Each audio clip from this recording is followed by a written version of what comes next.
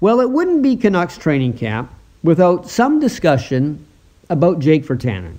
Certainly, it's tradition to talk about him on day number 1. How he looked fitness-wise, who he was playing with, is he impressing or is he upsetting Travis Green?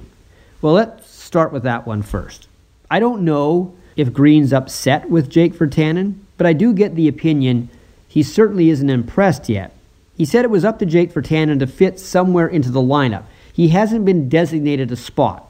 A lot of us were thinking maybe, as we talked yesterday, a top 6 wing position with Tyler Toffoli gone, but he didn't skate on the top 2 lines on day 1.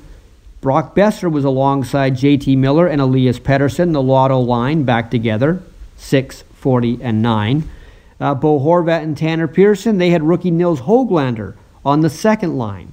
Okay, how about, is Jake in good shape? Hard to say. He looked like he was tired at the end of Travis Green's Marine boot camp-like skating drills, but that's only a guess. I will say this, though. If he's not in shape, Travis Green will say something soon. He has in the past. He's called him out when he's come out of shape. Now, as for the guy who took his top 6 spot on day 1, Nils Höglander, he looked pretty good.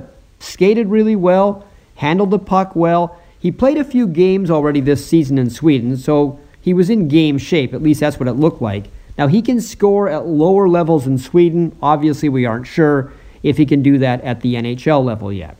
They'll have 2 more sessions today. And remember, there's not a lot of time for Travis Green to set things up because opening night is just over a week away in Edmonton.